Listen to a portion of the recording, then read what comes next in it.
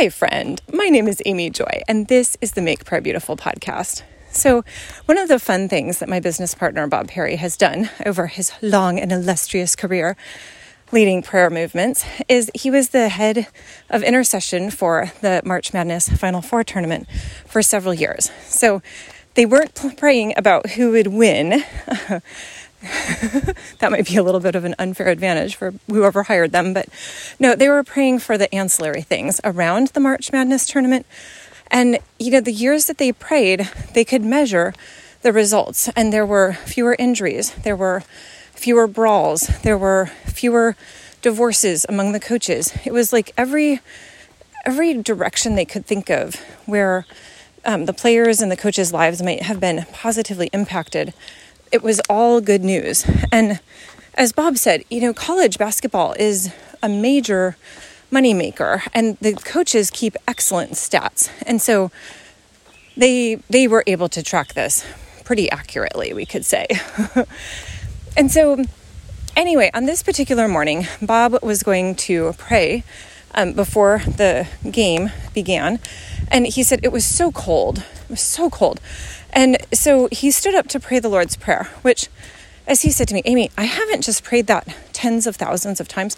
I've prayed it tens of thousands of hours, because he'll take maybe a phrase and just pray that for an hour. I'm not entirely sure what that looks like. I haven't tried it myself yet, but in any case, good for him. And he stood up and he totally flubbed it, like messed up the Lord's Prayer. And and what's so beautiful to me about this story is that when he sat down, the MC stood up and said, that should give us all hope that even Bob Perry, who is known for being so excellent in prayer, even Bob Perry, the man of prayer, still messed up his words in prayer.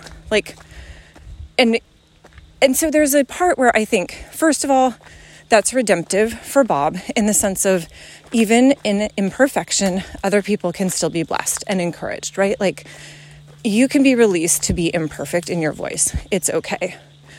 And it's also part of breaking off that spirit of man-pleasing to say, no, you don't have to have that spirit. You're not going to be able to ever please man well enough. That's not even your audience. So don't worry about it. So that's very beautiful. And it gives me a great deal of pleasure. My sister sent me a text much later, after hearing that story. I send out a daily prayer email every day, and I had been talking about breaking off a sense of unworthiness and just saying, I'm a child of God, therefore I am worthy to come to God. And in that particular instance, I had miswritten one of the words. And so I had started it off, thank you, and instead of saying thank you, God, with a G, I accidentally wrote thank you, COD, with a C. And which, even to say that, sounds very blasphemous, but it was so unintentional. And she just said, I love this, because it's showing that you don't even need to be worthy. Like, even in your teaching about unworthiness, you can make a pretty major error like that, and the Lord is still just delighted in your faithful obedience. And so, Lord God, I ask that for any spirit of perfectionism, I bind that in your precious name, Jesus, and I send it to you. And I ask that instead that you would release over me and all who are listening a spirit of sonship that delights in the fact that we are your children. Thank you that you don't demand perfection for us to come to you. Thank you, Lord, that even as one of my sons once came in and he turned around and he put his hands on his little bips and he said, are these my lungs? No, dear son, those are your bips. Lord, it's just precious that you just delight in us being with you.